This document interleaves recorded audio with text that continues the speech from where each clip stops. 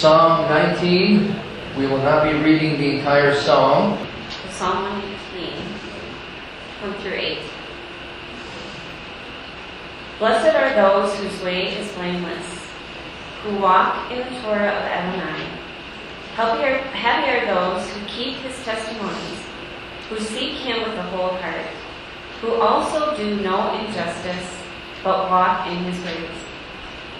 You have commanded that your precepts be kept diligently. Oh, that my ways were steadfast to observe your decrees. Then I would not be ashamed when I consider all your mitzvot. I will praise you with an upright heart as I learn your righteous judgments. I will observe your statutes. Never abandon me utterly. Thank you, Tracy. Very familiar psalm, I'm sure, to many of us. I remember as a youth back in the dim and distant past when the dinosaurs were still roaming the earth, memorizing some of these verses. It's particularly special to me.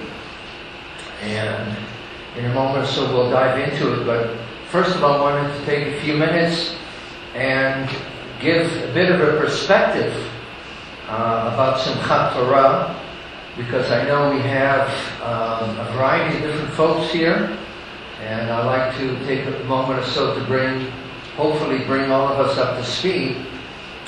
Simchat Torah, as you may know, means rejoicing in the Torah. And by the way, that does not mean happy. It's such in my humble opinion, it's such a poor translation to equate joy with happiness, because as you may know, happiness is very transitory. It's something that's very circumstantially based. In other words, things are going well, you're happy. Things are not going well, you are unhappy. But joy is something that transcends circumstances. Typically, joy is something that is related to who we are internally, and particularly our relationship with God. And so, simcha is rejoicing. It's a choice. It's a commitment. And Torah, in a traditional Jewish community, is, you can say, it's almost like an icon. It's a visible reminder of God's presence, that His Word is all-powerful. And you may know that in the first century, the Torah was read probably on a triennial cycle. In other words, it took 3 years to go through the Torah. At some point in history, we're not positive, it changed, and so the reading of the Torah, the cycle of the reading of the Torah had become annual. So we celebrate the completion of the reading of the Torah, and there's great joy in it. And if you come from a non-Jewish background, you might have looked at Simchat Torah a little bit in confusion, because over the last couple of thousand years, the church often, and I realize this is a general statement, but the church has often tended to be antinomian, which means anti-law or anti-Torah. In fact, there was one heretic, actually, named Marcion, who looked at Scripture and then proceeded to chop out anything and everything that looked Jewish. And of course, the 5 books of Moses were right up there at the top. No one is like Marcion these days, but there is Marcion-like inclination in that often folks who are followers of Yeshua, Jesus, are often inclined to be dismissive of the Torah. And it takes a couple of forms. One is, and by the way, remember that the best lie has an element of truth. So the truth is that Messiah Yeshua came and He said, I've not come to abolish but to fulfill. In other words, to bring the righteous requirement of God in the Torah to fullness. He did that, but people erroneously then come away feeling like since he did that, then the Torah is essentially irrelevant. There's no need to study it. And I've actually heard people say that anything and everything that's significant for us who are followers of Yeshua is stated in the New Covenant, in the New Testament. So by implication that means that we really don't have to bother about this dusty code of law called the Torah that is not really user-friendly. You know, it's not something you want to curl up and go to bed with at night, especially the portions that speak about ritual cleansing and what do you do if someone has skin disease and so on and so forth. However, we forget one basic reality, folks, is that God's revelation to humanity is progressive, which means what He does is based on previous revelation. I mean, it's somewhat like mathematics, that if you don't understand arithmetic, you can't go on to differential equations and calculus. And sometimes folks think that they can do that, and so they read what is stated in the New Testament without really having much of a clue, much of a perspective where it came from. So for us at Yeshuat Zion, we see the Torah, the 5 books of Moses, and the law of Moses as a gift from God. It was designed to take a nation of slaves and transform them into a nation of priests. And it's my impression, folks, that today there's a great need to take a society that is lawless and transform it into a society of those who are priests, in other words, who are representatives of God. So we consider the Torah to be very precious, and the word that's often used in the English Bible, law, is really insufficient. Unfortunately, it came from the Greek translation, the original translation, the Septuagint, that took the word Torah and rendered it as nomos, which means law. But if you have read the 5 books of Moses, you know that it is so much more than laws. It is God's instruction. In fact, the word Torah comes from the Hebrew verb yarah, which has the sense of instruct.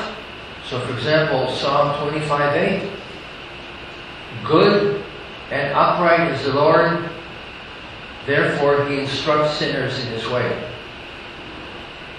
A very clear statement that tells us that since God is who He is, i.e., He is upright, there's no monkey business with Him, then by definition He instructs people of the ways that He has designed for them, i.e., He gives them the Torah.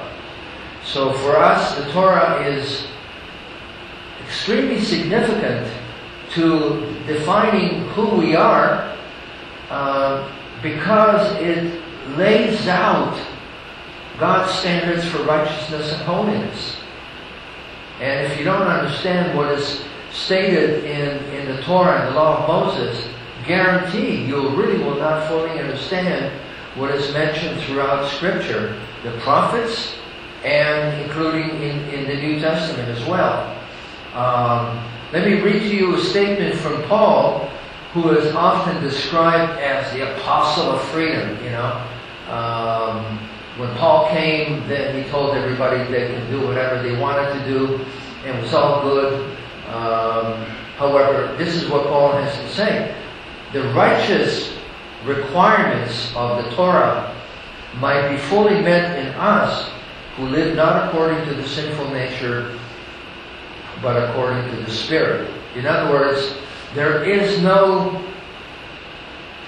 division, there's no gulf between living according to the Torah and living according to the Spirit of God. In fact, they're both inextricably wedded since the Torah was given to us by the Spirit of God. And for us who are followers of Yeshua, there's absolutely no way that we can follow it other than to be led and empowered by the Ruach HaKodesh, the Holy Spirit. Amen. And unfortunately, much of traditional Judaism, and here is where the divide comes.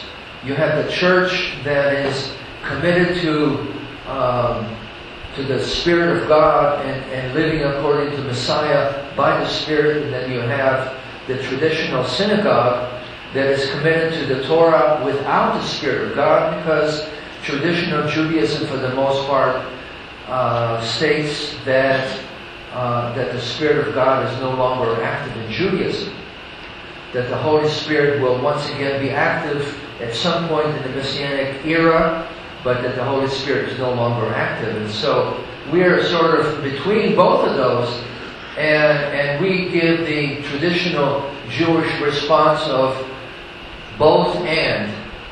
You don't have to have either or, you have to have both and. And so people often, for example, think of David as Mr. Passion, a regular passion fruit, because he danced before God to such an extent that his outer garments came off, and his wife looked at him and said, "You're making an idiot of yourself." And God didn't think too well of her comment, but we assume that since David was so committed to worship and exuberance that he was disinterested in the Torah. Again, the dusty book of law. However, one of the verses we read today in the special reading states the following: "The Torah of the Lord is perfect, reviving the soul. The statutes of the Lord are trustworthy, making wise the simple. By them is your servant warned, and keeping them there is great reward." I don't know about you folks, I find myself very much a person who is described by what David is saying. I feel very simple in a very complex and crazy society. I, for one, need God's Torah. And so if we understand what the Word of God tells us from cover to cover, we'll understand fully that without studying and digesting and applying the Word of God in the Torah, that our relationship with God is very deficient. In fact, our life is deficient. And this is a very complex and wonderful psalm. We don't know who the author is, other than to say he was very much of a God-fearing, committed to following God's Word in the Torah. It is fascinating to those of us who read Hebrew, because it's an acrostic. So you have 8 verses with Hebrew letter Aleph. You have 8 letters of the Hebrew letter Bet, and so on, all the way through the end of the Hebrew alphabet. And so the portion that Tracy read to us is all, it all begins with the letter Aleph. But as you read it, the one thing that jumped out at me was the fact that God sets the bar impossibly high. You know what I'm saying? Back again in my youth, I was an athlete, and I remember going to track meets and seeing these guys trying to jump the high jumps. That was before the Fosbury flop. I don't know if you've seen that. I could never quite get my arms around why a person would come up to the high jump bar and twist himself into a pretzel lotus position in order to get over it. In any event, as high as the bar is, God set it higher. And you say, "God, this is not fair. It's un-American. You're not making things easy for us." And you know, if you think the Torah was difficult, read Yeshua's words carefully, and you'll find that he makes the Torah even more difficult. Because he comes to these folks who are full of themselves and who think, well, I'm a good Jew. I at least keep the Big Ten. You know, I don't murder. I don't commit adultery. And in the Sermon on the Mount, in Matthew 5 to 7, Yeshua goes and demolishes those straw man arguments. And he says, you think that you don't murder? Well, look at your heart and look and see your attitude. And what is your attitude? You ever feel like so-and-so made me so angry, I wanted to choke the living daylights out of it? I realize no one here has ever felt that, right? And when Yeshua is saying that when that takes place, the initial step in the process of actually killing somebody has already begun. And so God is not interested in you and I looking at His standards for holiness and lowering the bar and saying something like, I can get by with doing X or doing Y. But God is always looking for the absolute commitment on our part to do what is impossible, which I know doesn't make a whole lot of sense.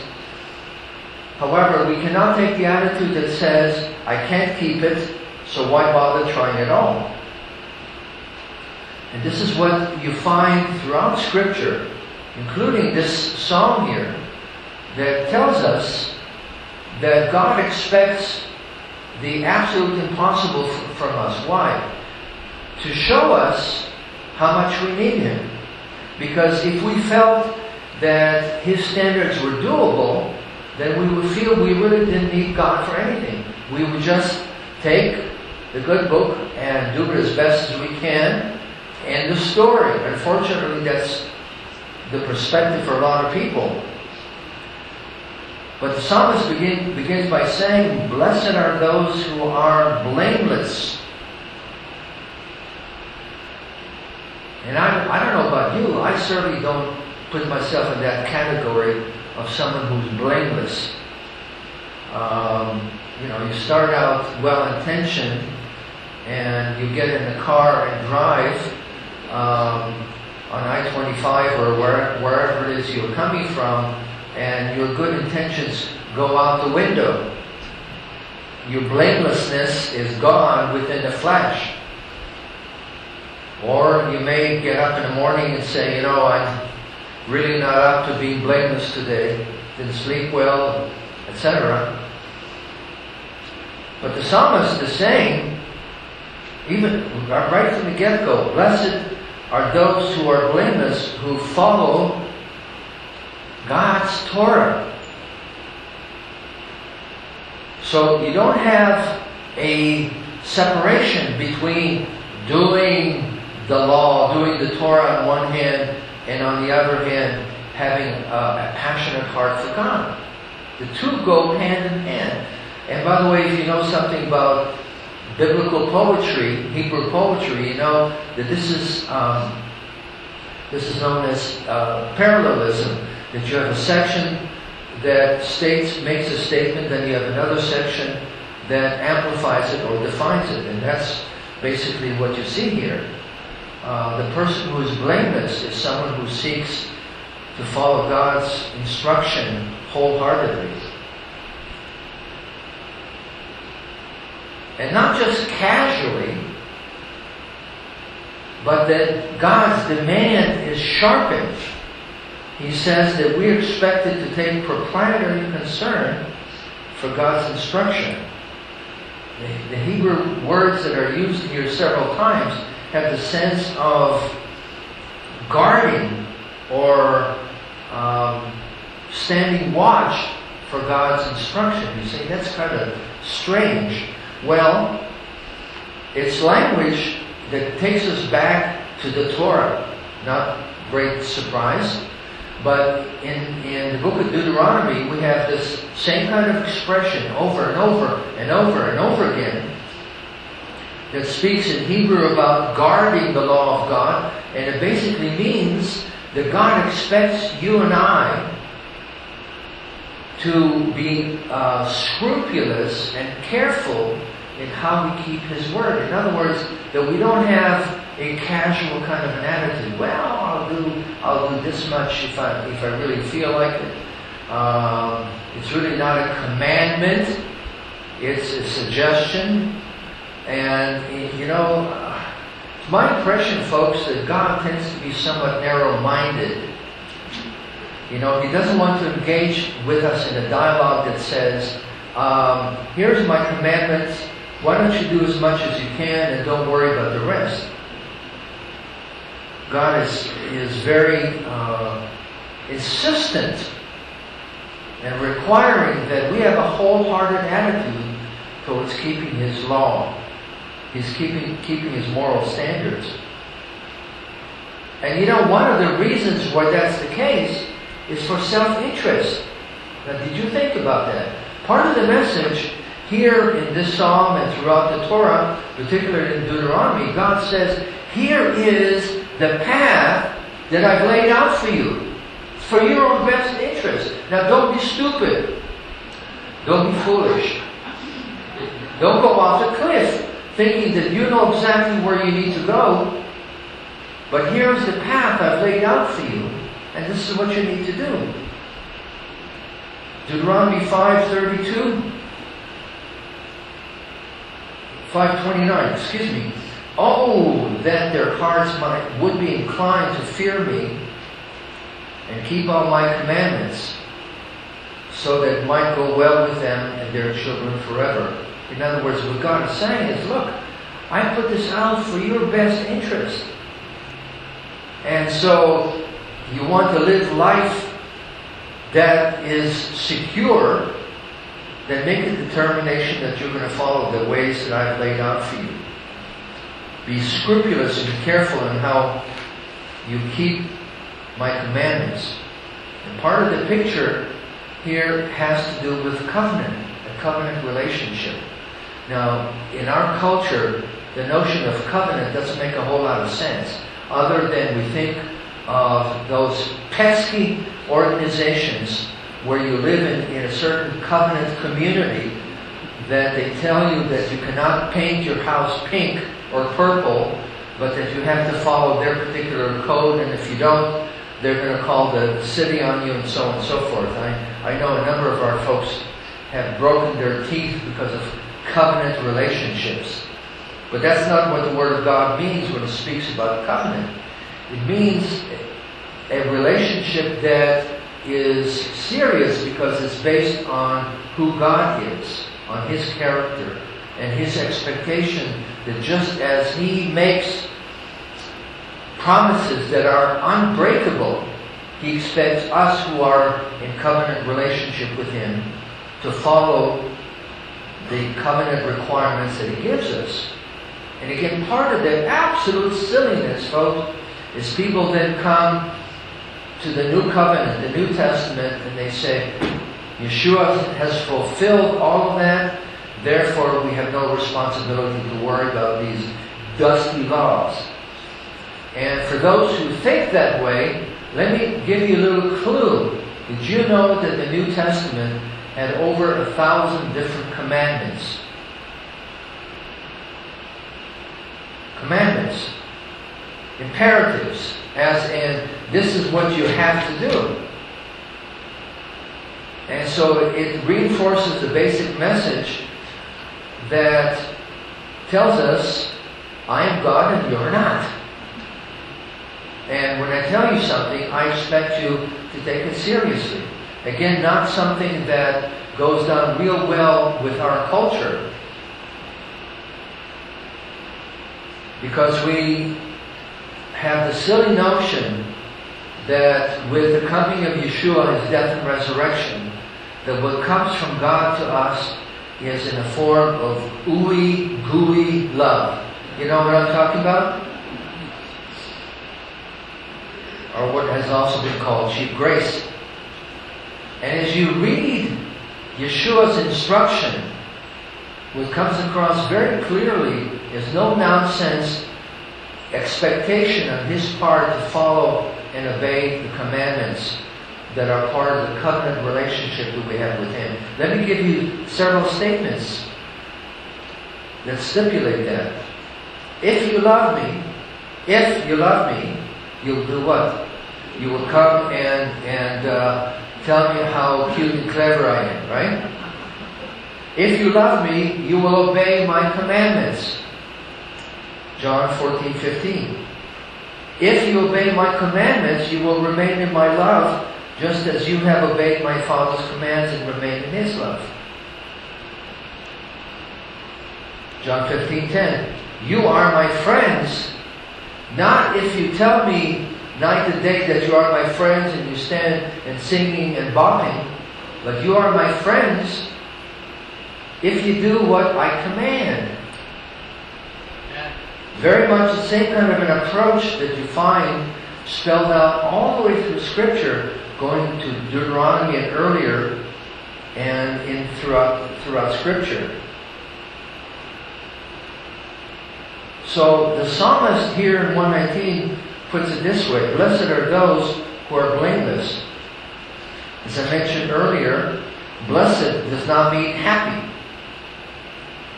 In Hebrew, biblical Hebrew has a couple of words for blessed. One of them is the word that's used here, ashrei. And if you ask Dr. Dallaire, she can give you a volume of explanation. But my simple one is simply that I see this somewhat like God's people mover. You know, I spent some time in Israel, and I go from one airport to the other airport to the other airport, and you know how it is. You go from one terminal to the other terminal, and you have these people movers. And without the people movers, you're huffing and puffing. You get on the people movers, and they tremendously accelerate your ability to go from A to Z, and they make things a lot easier. So my point is, and that's a somewhat limited picture, but we take the initial steps to get on God's people mover, and He takes us where we need to be.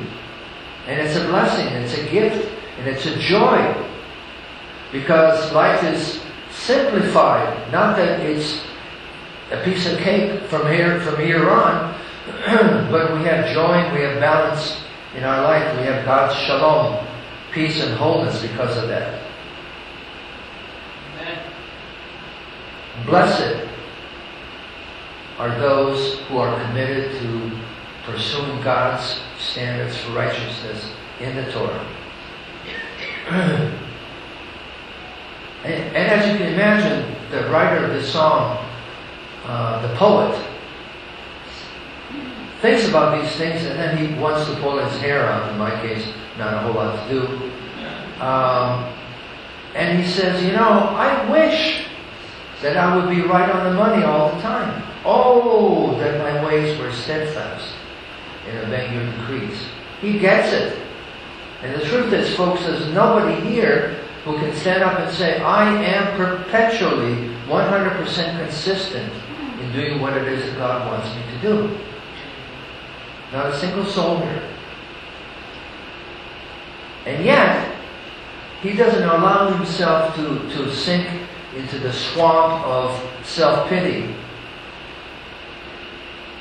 But he takes that as an opportunity to say, okay, God, I mess up. I mess up. I don't do it consistently. But I'm going to praise you. Why? Because you know me, you know my stuff, and you love me, and you are committed to taking me from here to here on your people mover. He understands God's unbelievable love for him, displayed in his life, and for us who have the good book, we can see how God's love has been displayed over thousands of years for the people of Israel. And through the sending of His Son, Yeshua the Messiah. Now folks, I'll tell you, There's no way that you can look at the people of Israel, the Jewish people today, and say, Jewish people are around because we are resilient. And that's often the shtick that's used by people. That we are resilient, we're sort of like the Timex watch. We take a licking and we keep on ticking. I'm a son of a Holocaust survivor, and I'm well aware of the fact that we who are Jews are around because God's involvement with our people. Amen. We would long be gone if it weren't the case. And God's merciful love for us is also displayed in Yeshua's death and resurrection. Such an unbelievable statement. And Paul puts it this way: He who did not spare his own son, but delivered him up for us all, how much more with him will he freely give us all things? Romans 8:32. So yes, we look at God's standards for holiness and righteousness, and we're painfully aware of the fact that we don't get it, we don't measure up, and furthermore, we live in a society that seems to exalt defilement and godlessness, and you can get bent out of shape because you look and see what's going on. And I want to conclude with this story. I had a conversation with my daughter earlier this week. She was very distressed about what was going on in Las Vegas. And she was hearing people talk about, well, you have to have gun control. No, you can't have gun control. You need to have people control, and on and on and on, back and forth and back and forth. And she finally, this was on the media of all media, social media, Facebook, in which she finally said, what's going to happen? And she finally came to the conclusion that this society needs to turn back to God. Amen. No argument for me on that, right? And then being a Jewish father, and then I said to her, you answer a question with another question. I said to her, well, what is that going to look like? And she said, well, it's a complex question. And I said to her, well, it's my conviction that society will change one person at a time. God will get a hold of one person and change them and transform them. We have not been given the authority of Lenin and Stalin, those guys, thank God. And then she called me a day or so later and said, Dad, I had a conversation with God, and I was real quiet, and He told me the following: I love you, my child.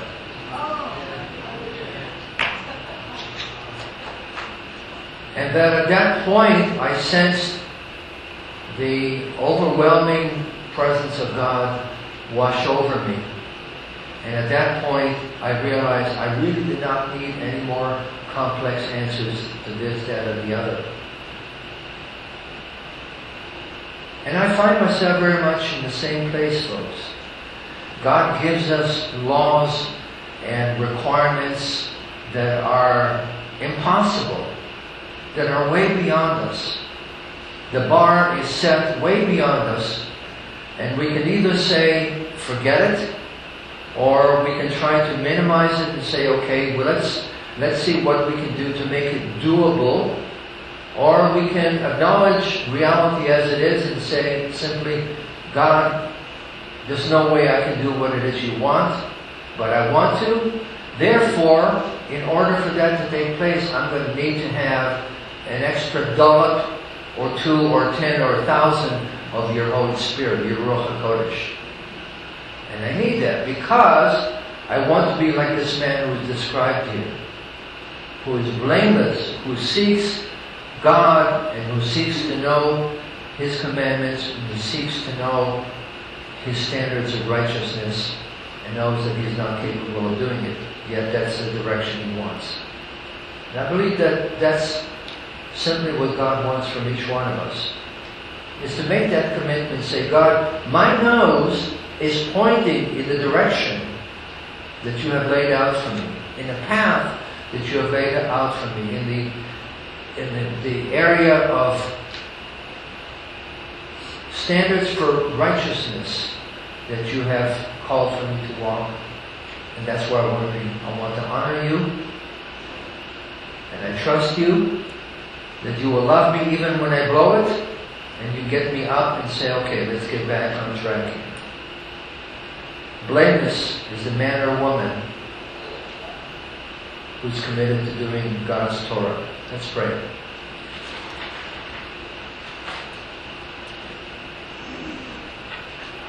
Thank you, Lord God, for your incredible mercy. Thank you, Lord God, that you know us intimately and you love us. And thank you, Lord, for your Torah. We celebrate, we rejoice in your good guide that you give us for living. Lord God, that is designed to bring us blessing and joy. Lord God, I pray for each one of us that you give us a passion for you, and give us a passion, Lord God, to learn your word, to learn to apply it, and to learn to communicate it to others. We pray, Lord God, that your kingdom would expand in and through us. We ask all of this in the name of Yeshua. Amen.